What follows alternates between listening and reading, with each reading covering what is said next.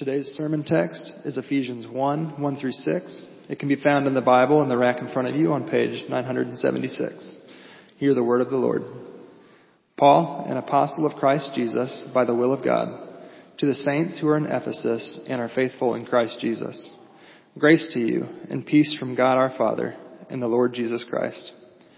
Blessed be the God and Father of our Lord Jesus Christ, who has blessed us in Christ with every spiritual blessing in the heavenly places, even as he chose us in him before the foundation of the world, that we should be holy and blameless before him. In love, he predestined us for adoption to himself as sons through Christ Jesus, according to the purpose of his will, to the praise of his glorious grace, with which he has blessed us in the beloved. May God bless the reading of his word.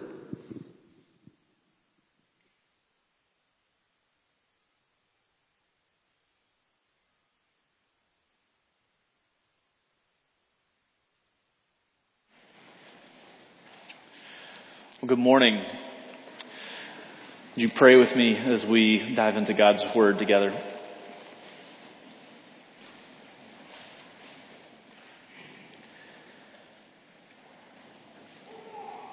Heavenly Father, may the words of my mouth and the meditations of all of our hearts be pleasing in your sight. O Lord, our rock and our redeemer. We pray this in the name of Jesus. Amen.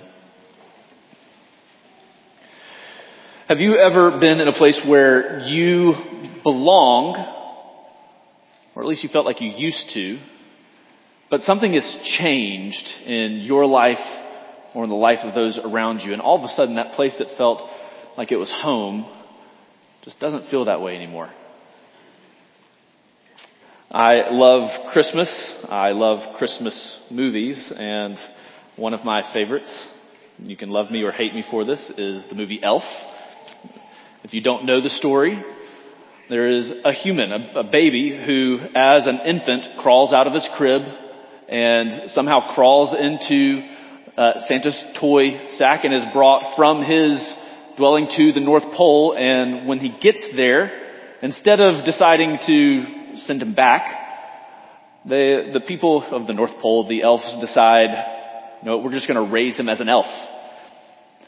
That sounds really sweet, but it presents some problems. So if you're a human living in an elf world, taking a shower is really difficult. You may be called upon all the time where your job is to change the batteries in the smoke alarm. You may have to make toys and your big human man hands don't work as fast as your fellow elf hands.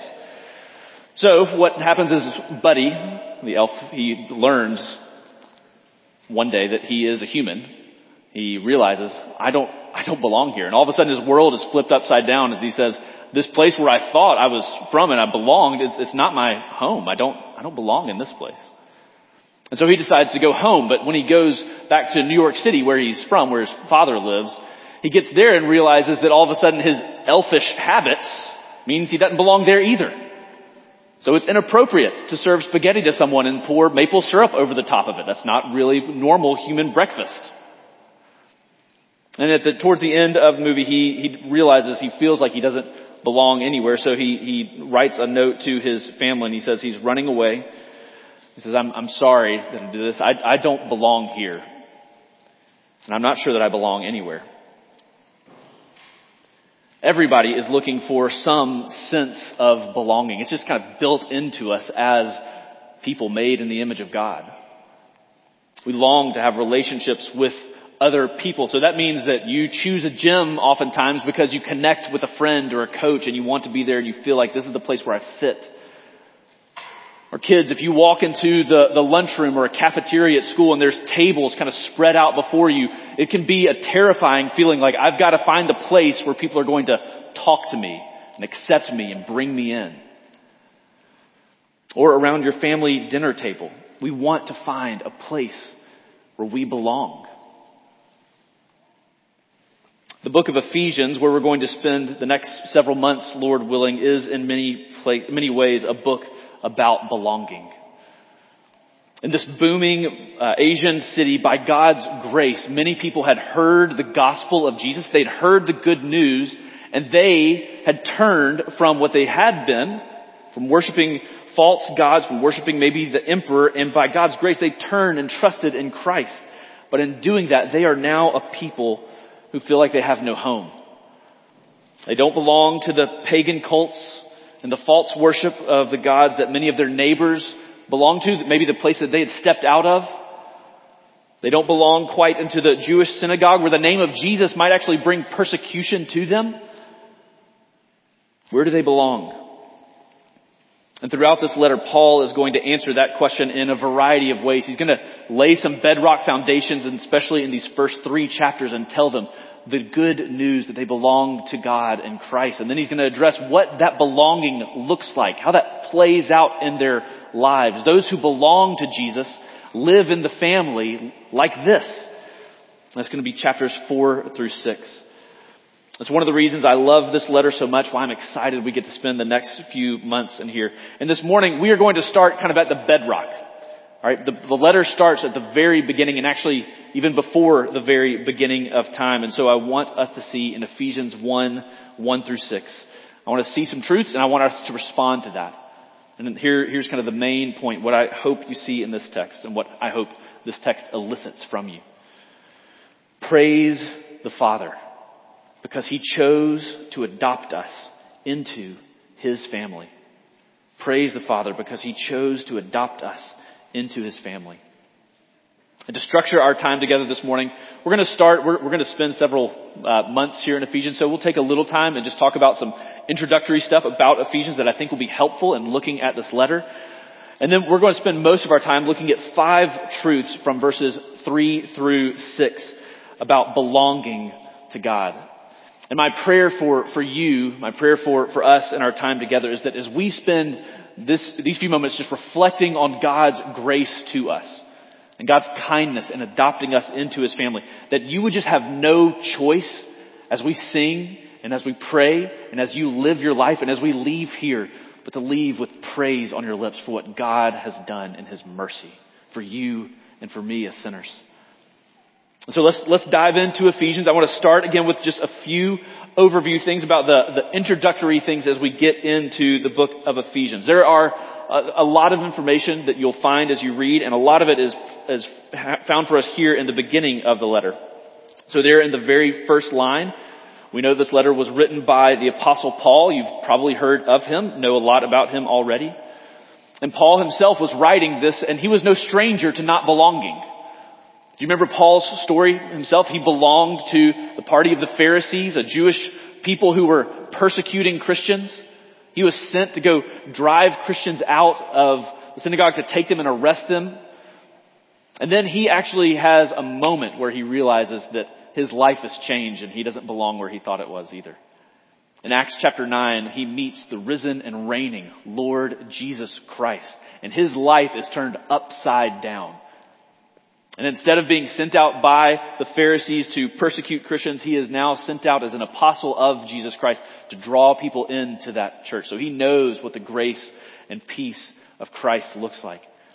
And he's writing this to these Christians in the church of Ephesus. That's the second line there. To the saints who are in Ephesus and are faithful in Christ Jesus. Don't get confused by this word saints. If you come from kind of a Catholic upbringing, or if that's your background, you may think saints are like the most pious of people.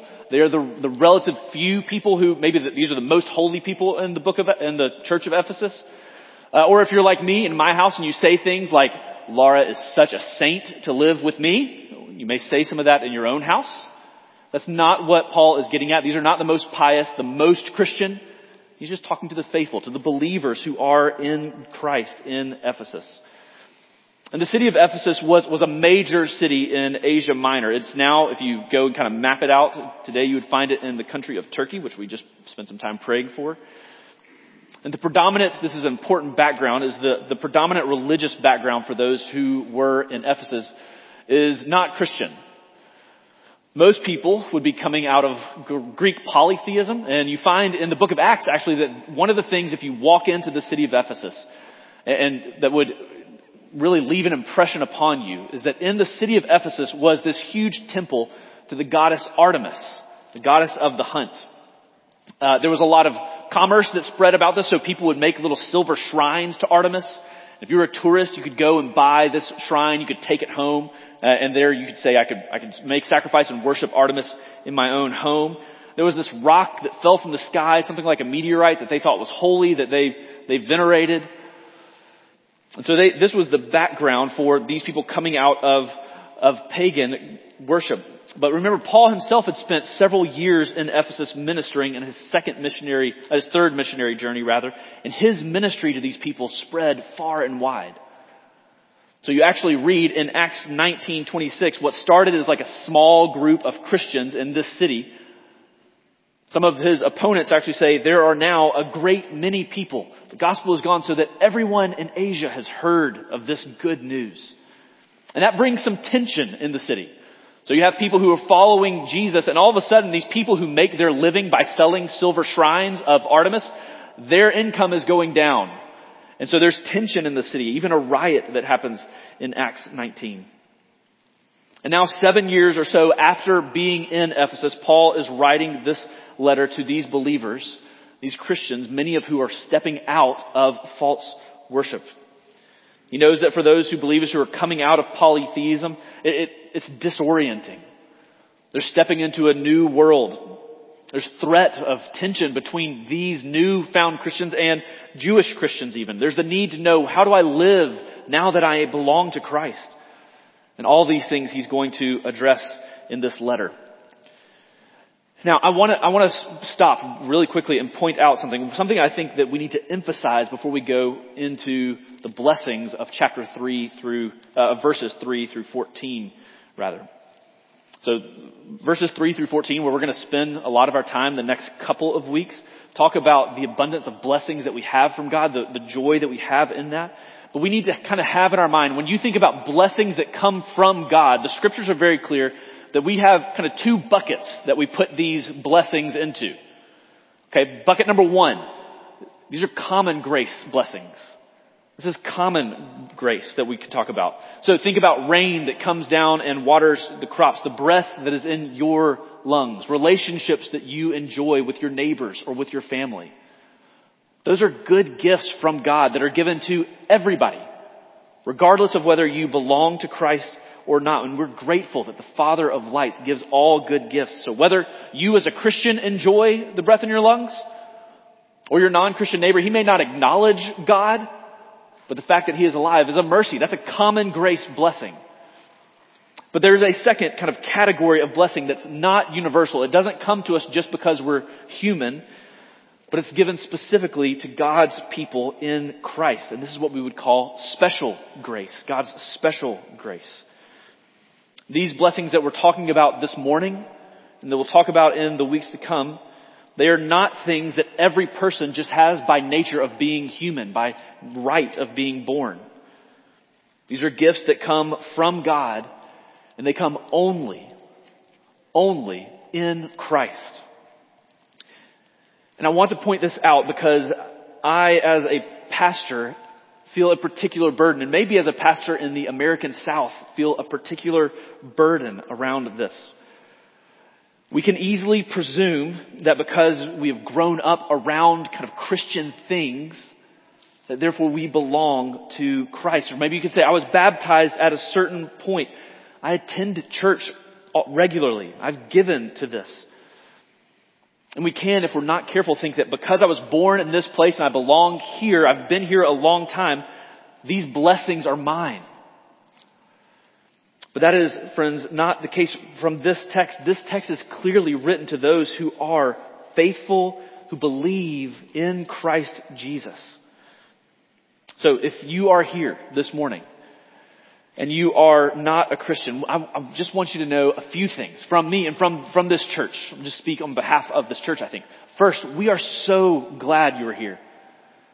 Friends, we would say there is no better place to be on a Sunday morning than in around God's people worshiping the Lord. The second thing we want you to know is that we want these blessings to be yours. We are not here so that we can hoard all this and celebrate the goodness that God has given us and relish the fact that there are people on the outside of that. We actually want to tell you about this because we want you to come in and we want you to know these blessings that are in Christ. And the third thing we want you to know is that know that these things we speak about, that grace and peace, that they come in and only in Christ Jesus. And so if you are here this morning and you're not a Christian, I would love to talk to you this morning about what that looks like and how you can be part of God's family so that you can receive these blessings. You can find me after the service. I'll be down here up front. You can find any Christian. If you came here with a friend and you're not sure about this, please go to lunch and ask them about this. They would be happy to talk to you about what it means to belong to Christ and how we can know that grace and have that blessing. If you're here and you are just unsure, if you say, well, I've been in church a long time and I don't know if I'm a Christian, that's something we'd love to help you think through as well. Again, find me or find one of the elders of this church. We would love to help you pray through and think through that for your life. Now, Paul concludes this opening with a greeting. This is something he does in almost all of his letters. And this greeting does in some ways preview some of the major topics that Paul is going to talk about. I've already used the words a lot because they crop up over and over. Grace and peace from God and Christ. Have you ever met somebody who just can't stop talking about a particular topic? They have something that they just always want to talk about. Laura and I, this was many years ago, but we were at, I believe it was her grandparents' 60th wedding anniversary, a party for their 60th wedding anniversary. And we met one of their friends, a family friend of Laura's grandparents. We were at that time college students, I think, at Auburn or going to Auburn. And this man would talk about nothing with me but Alabama football. I told him I was an Auburn student. I asked him questions. What do you do? Where are you growing up? And he would answer that in about a sentence. And then his next question would be, what do you think about Alabama secondary next year? He was a conversational bulldozer. We're going to talk about Alabama football. It doesn't matter if you want to or not. This is where we're going. Look back at what Paul has done in these first 3 points of this letter, verses 1 and 2. Who he mentions in his name and the people he's writing to and in the greeting. There is one name that crops up over and over, and it is Christ Jesus. Every square inch of Paul's life has been affected by his encounter with the living Christ. If you remember in the book of Corinthians, Paul tells that church, I decided to know nothing among you except Jesus Christ and him crucified. And that plays out over and over in the book of Ephesians. He shows us from the very beginning of the Christian life, even before the beginning of your Christian life. From the foundation of the world all the way into eternity. All of our hope and all of our peace is founded in Christ. So that's the brief introduction. That's Paul laying out what he wants to say up front, and he's going to kind of play grace and peace out from Christ over and over. And from here, Paul jumps into what is really a long paragraph. It's actually one long sentence in the original language from verse 3 to the end of verse 14. It's a huge praise to what God has done and some of the spiritual blessings that he has given to his people. Verse 3 kind of acts as a summary statement. You'll see it there. Blessed be the God and Father of our Lord Jesus Christ, who has blessed us in Christ with every spiritual blessing in the heavenly places. And what we are going to do today in the next 2 weeks as he kind of walks through the rest of that paragraph, the next couple of paragraphs, he kind of breaks those spiritual blessings that come from Christ. And he wants to talk about those in a few different ways. And for today, in the next 2 weeks, we're going to look at these spiritual blessings that we receive from God in Christ. And to start, Paul backs up to the very beginning. And actually before the very beginning. And he's going to spend these first few verses praising God for his choice to adopt us into his family. So look at verses 3 through 6. I'll read those again as we spend the rest of our time this morning in verses 3 through 6. Blessed be the God and Father of our Lord Jesus Christ, who has blessed us in Christ with every spiritual blessing in the heavenly places, even as he chose us in him before the foundation of the world, that we should be holy and blameless before him. In love, he predestined us for adoption to himself as sons through Jesus Christ, according to the purpose of his will, to the praise of his glorious grace, with which he has blessed us in the beloved. I want us in these few verses to see five truths about belonging to God. And I hope that these truths should lead us to greater praise of God. So first truth, we belong because of God's grace. We belong because of God's grace.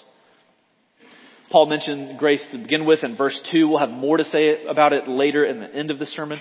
But we can see God's amazing grace on display. I think you see it specifically on display when Paul talks about the timing when he chose us, before the foundation of the world.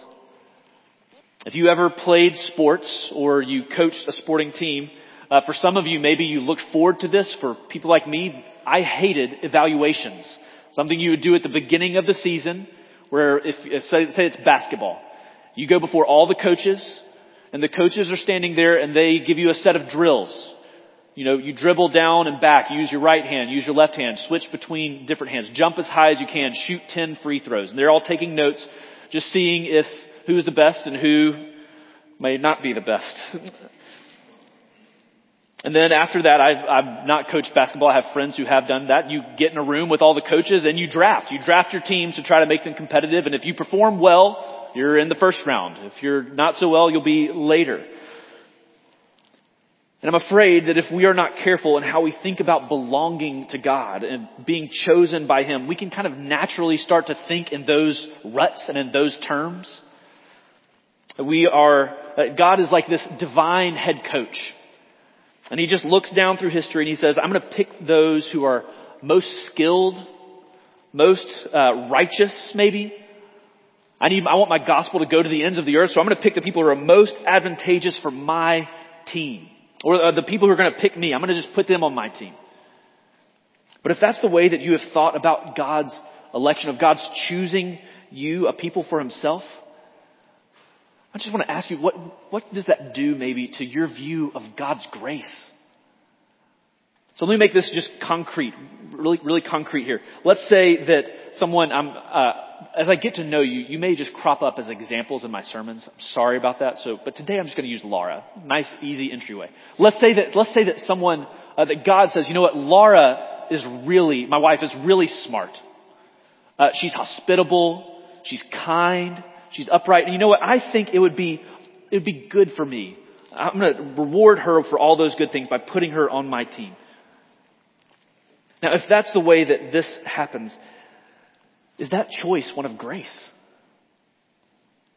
No, friends, I don't think so. In some sense, Laura has earned her place on that team. But that's not the picture that you have here in Ephesians 1 or throughout the Bible. Before the foundation of the world, before Laura was ever here, before she did anything good or bad, before Adam and Eve themselves were here, God chose to make for Himself a people from every tribe and nation and tongue. He is not simply out there picking the best and the brightest or the sweetest and the kindest. Otherwise, how could we explain that I'm there? You may look at yourself and say, how could I explain if He's picking the best and the brightest? What am I doing? What grace that God chose me? No, friends, at the bottom of salvation is God. Charles Spurgeon, one of the great Baptist preachers of the 19th century, he recounts how he kind of came to the realization of this truth when he was listening, or maybe actually not listening, to a sermon as a 16-year-old. This is on your note sheet if you're able to get one of those coming in. So a longer quote, but I think it's helpful. One weeknight when I was sitting in the house of God, I was not thinking much about the preacher's sermon, for I did not believe it. That's a sobering thought for me, but we'll just keep going. The thought struck me. How did you come to be a Christian? I sought the Lord. But how did you come to seek the Lord? The truth flashed across my mind in a moment. I should not have sought Him unless there had been some previous influence in my mind to make me seek Him. Well, I prayed, but then I asked myself, how came I to pray? I was induced to pray by reading the Scriptures. How came I to read the Scriptures? I did read them, but what led me to do so? And then in a moment, I saw that God was at the bottom of it all, and that He was the author of my faith And so the whole doctrine of grace opened up to me. And from that doctrine I have not departed to this day. And I desire to make this my constant confession. I ascribe my change wholly to God. Do you know this truth to be true, brothers and sisters in Christ? That you're going from death to life, from outside God's kingdom, not belonging to being a part of God's family. It is all of God's good doing. And if that is the case, do you see what kind of people we ought to be before Him? And before each other even, before people around us? Who can walk around with pride and puffed up as if we're the greatest when we realize it is grace that we're here? There is no place for pride or boasting in the life of those who belong to Christ because it was not us. And just to press this one step further, think of how the wondrous truth of God's choosing a people for Himself ought to be an encouragement and a joy in our evangelism.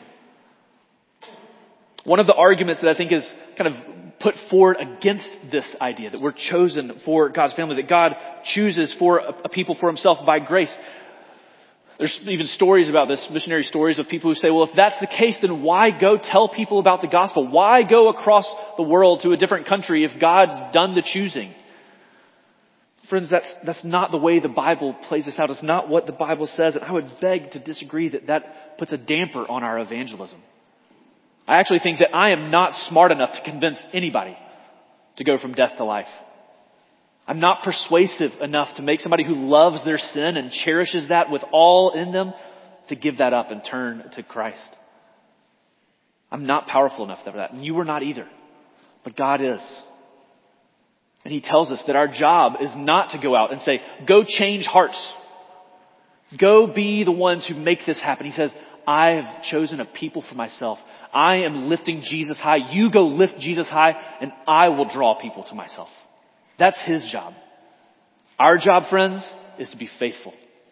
To share the gospel and know that He does the drawing. If you're discouraged in your evangelism, if you've shared the gospel and you think, I just am not seeing people come to know Him, don't grow weary in doing good. Trust the Lord and keep going. Be faithful. Remember what God Himself the Lord Jesus told Paul in his own ministry in the city of Corinth. Don't be afraid, but go on speaking. For I have many in this city who are my people. And Paul continued to minister in Corinth, empowered by that truth. There are many who I am going to tell the gospel to, and God will draw them. God has for Himself a people, and He is saving all of His people by His grace. We are called to be ambassadors, to take His message to the end of our streets and to the end of the world, that we might see His people come in. We belong ultimately because of God's grace. But belonging does not mean that we are just static. You say, I belong because of grace. That doesn't mean that there's no change that comes about in our lives. So Paul says, secondly, that we belong to be made holy. We belong to be made holy. And here the order of these points actually matters a lot, okay? Holiness before God is not the root. It is not at the base of the cause of our salvation. Holiness before the Lord, though, is certainly an inevitable, an intended consequence, something that flows out of our grace and belonging to Christ. It's the fruit of belonging to God. We were chosen, Paul says, that we should be holy and blameless before Him. We talked this morning a little bit about, in the core training, about the doctrine of humanity and how God created mankind to be His representatives, to be in relationship with God. Perfect, good relationship. And that was broken by sin in Genesis chapter 3. And in this little phrase, we see that God is actually intending to remake the world as He intended and to remake humanity as He intended. You can look at your own life and realize that holiness and blamelessness, they don't belong to me right now. I'm not holy. I'm not blameless. But God is slowly chipping away at the places of my life that don't look like Jesus Christ. And He intends that one day we stand before Him, holy and blameless, once again, just as He intended us to be in the garden. And if you look at your life today and you're concerned that you're not sinless yet, don't be afraid. God's timetable is not ours. And even in those little words, verse 4, before him, I think Paul is saying that what he has in mind here is that we will stand before the Lord on judgment day one day. So we will not be sinlessly perfect in this life. It doesn't mean we don't strive to be holy. We don't strive to obey the things the Lord has told us. But we are told that one day when we stand before him, we will be made holy. Not because of our own righteousness, but because of Christ in us. And this holiness is meant to complement the grace that we have seen. Grace, this is the phrase that has helped me just grasp this the most. So this is easy to remember. It's memorable. It rhymes somewhat. So grace is the root and holiness is the fruit. Don't get those mixed up. Grace is the root and holiness is the fruit. So if someone asks you, how did you become a Christian? How did you become a Christian? If you answer, well, I started going to church at this date. I was baptized at this date. I'm doing lots of good things. And that is the extent of your answer on how I became a Christian. I would just say back up to that first point about God's grace. Think about God's grace to you. We are Christian. You are made alive by God's grace in Christ. If someone asks you, how do you know that you're a Christian? Like today, how do you know that you have a new heart? We want to be able to say, not just, well, I was baptized this day. We want to be able to say, I have new heart. I see ways in which I'm being conformed. This holiness is playing itself out in my life in different ways. So grace and holiness, they are not enemies. They're not at odds. They are friends. Their order matters. We are bought by God, saved through Christ. And he is making us into his image one step at a time. And one day we will be made perfect, which we'll spend more time thinking about in a couple weeks. We belong to God so that we might be made holy. Third, we belong to God's family.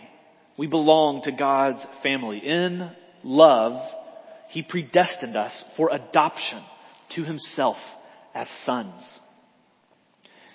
If you are a Christian, our language that we use is kind of steeped in this reality.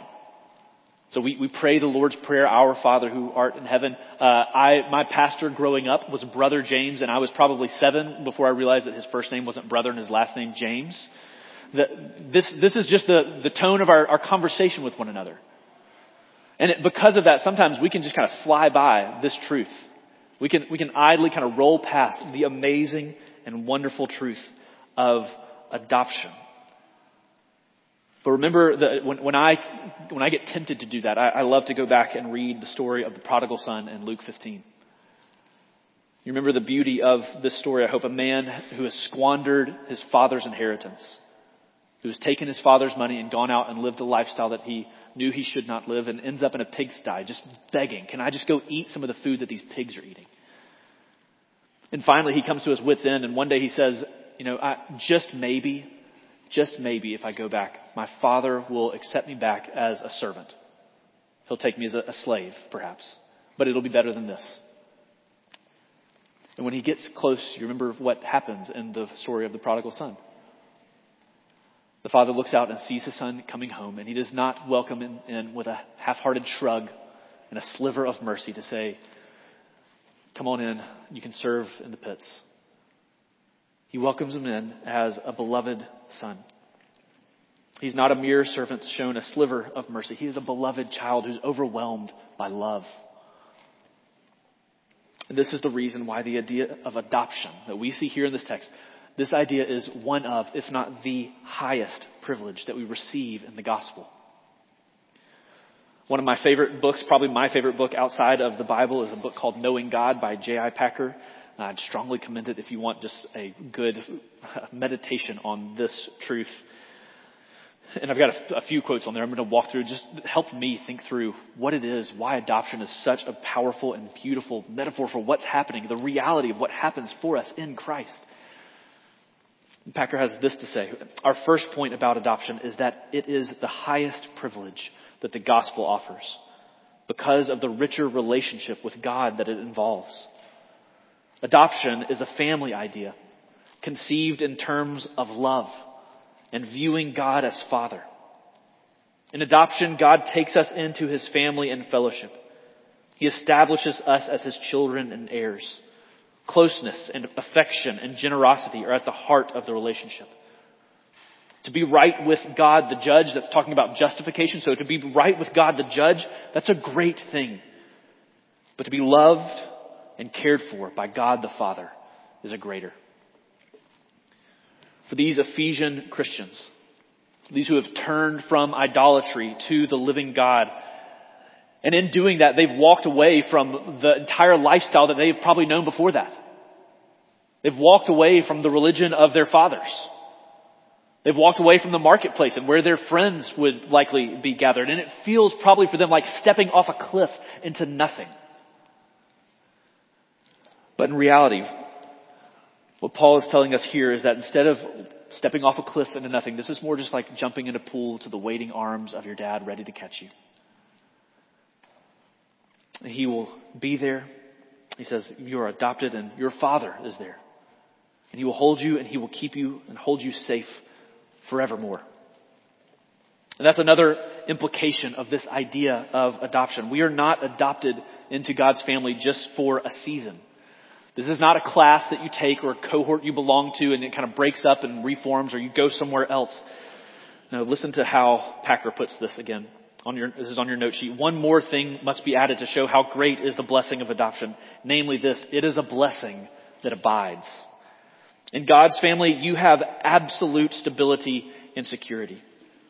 The parent is entirely wise and good, and the child's position is permanently assured. The very concept of adoption is itself a proof and guarantee of the preservation of the saints. For only bad fathers throw their children out of the family, even under provocation. And God is not a bad father, but a good one. Those who belong truly to God in Christ belong to Him forever. And this is a sharp contrast to the gods of the ancient world. If you've ever read or you've gone through like a high school class on mythology, the gods of the ancient world are fickle. They're ready to throw people in and out and to do things quickly that you can earn their wrath and their eternal displeasure forever, and you may be turned into some other creature and that kind of religion. But that's easy to see maybe in those religions. I think it's true of the so-called gods that people run after today. They're fickle. They'll turn away from you quickly. So worship the god of money. Hoard it so that you feel safe and secure. But all it takes is a downturn in the market or rampant inflation or a run on a bank. And all of a sudden, the place where you have placed your hopes, the God upon whom you've set your affections, your money will abandon you. Put your hope in work. Give the best years of your life to a company, to a place that you say, I find my identity in what I do and in this place. And when you get to a place where somebody can hire that position younger and cheaper, or somebody who's more connected to your boss or the people higher up, you may find yourself out on the street and your work will abandon you. Worship your family even, something that is good and meant to be a good gift from God. Hold your family close. Transfer all your hopes and your affections and your desires there. You may find one day that your hopes are crushed because your family was not meant to hold the weight of your worship. But God the Father, the creator of the ends of the earth, He does not grow tired or weary. He is merciful and gracious, slow to anger and abounding in steadfast love and faithfulness. He does not adopt His children only one day to discard them. He brings us in so that He might hold us forever. And if we belong to God's family, if we call upon Him as Father, that also means that we find ourselves in a house full of brothers and sisters. Brothers and sisters, we are, by God's grace, a family. And each one of you who here belongs to God through Christ, we belong not just to God, but we belong to each other. I was thinking even about friends, some even in this church who have adopted children into their family. How much joy do parents have? Not just in saying, nobody says, I'm so looking forward to being your mom and dad, but I really don't want your brothers and sisters to think that you're actually brother and sister. No parent does that when they adopt into their family. One of the joys of adoptions is seeing your brothers and sisters love and welcome into your family this new child. That's one of the beauties that we have. And I think that this is one of the strongest apologetics for the gospel in a world that is constantly looking for a place to belong. For many, I believe one of the biggest hindrances to coming to Christ, to following Jesus, is the reality that it means giving up what we've been talking about. It means giving up a sense of belonging.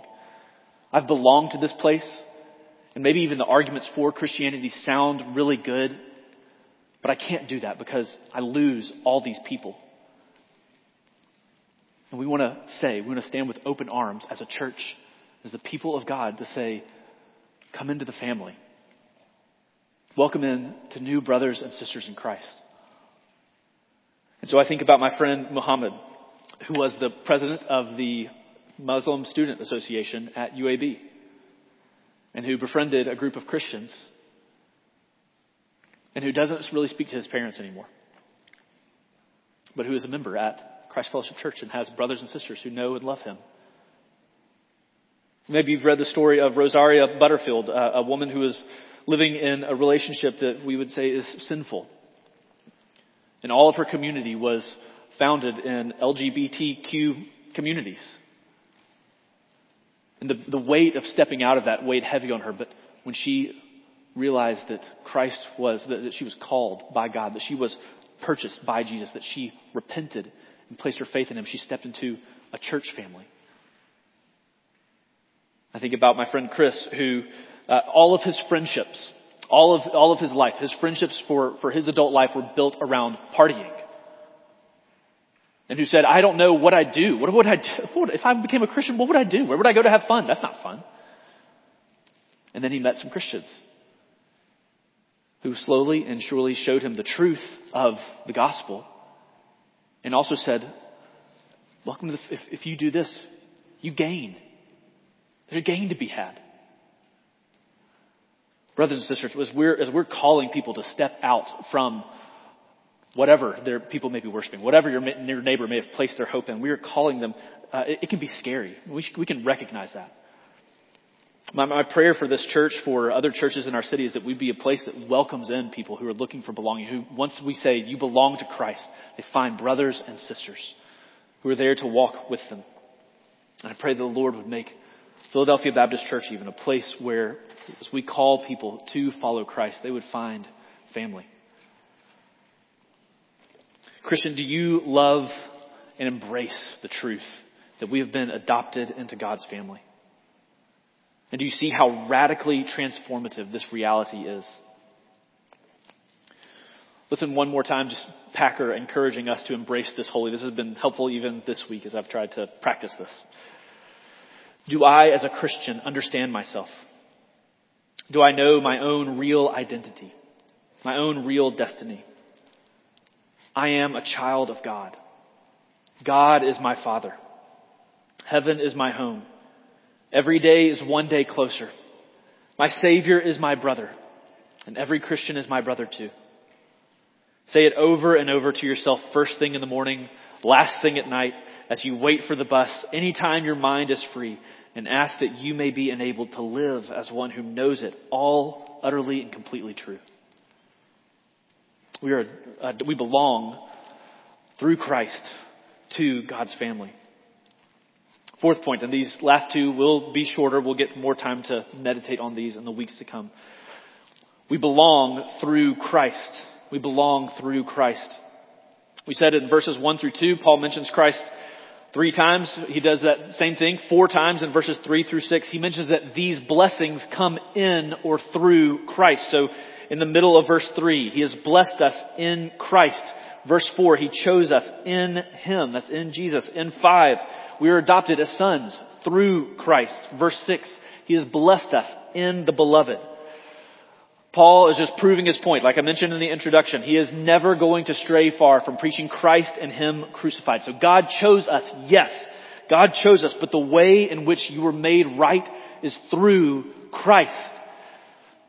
Lord willing, we will spend almost all of next week talking about looking at the blessing of redemption in Christ. But we just ought not to lose sight of the fact that at every step along our way, every step from before the foundation of the world to when we stand with Him in glory, every moment of your salvation and of mine, our hope is found only in the life and the death and the resurrection of Jesus Christ. And so I say again to you here who desire God as your Father, that comes only through turning and embracing Him. There is no other way to the Father but through Him. Fifth and finally, we belong for the praise of God's grace. We belong for the praise of God's grace. There is an ultimate end, an ultimate goal and purpose to which Paul is driving. We are chosen and adopted and called into God's family, not simply for our benefit, not simply so that we belong, but, as he ends there, to the praise of His glorious grace. So when you think of your salvation, brothers and sisters, the goal is that we would constantly fall on our knees and praise. The goal of this sermon is not simply so that you have your heads filled with more knowledge. You can go do Bible trivia. You can go answer some questions in core training. Well, the goal of this is the praise of God. That your affections would be fanned into flame, that He would receive your praise. Pastor John Piper, like many theologians before him, he's helped many in my generation to see the consistent refrain. This is consistent throughout the Bible. The ultimate purpose of our existence is to glorify God and praise Him. And Piper says this: God elects, predestines, and secures for one great ultimate purpose, that the glory of His grace might be praised forever and ever with white-hot affection. Christian, you may feel out of place. You may feel out of sorts in this world. It's possible that you even feel that way in places that you once felt comfortable, places that felt like home, and now all of a sudden they don't feel that way. But the Lord tells us that because of His gracious choice, you do have a place where you belong. Once dead, once alienated, we now stand as sons and daughters of the King. So let's close in prayer and praise the Lord for His grace this morning. Would you pray with me?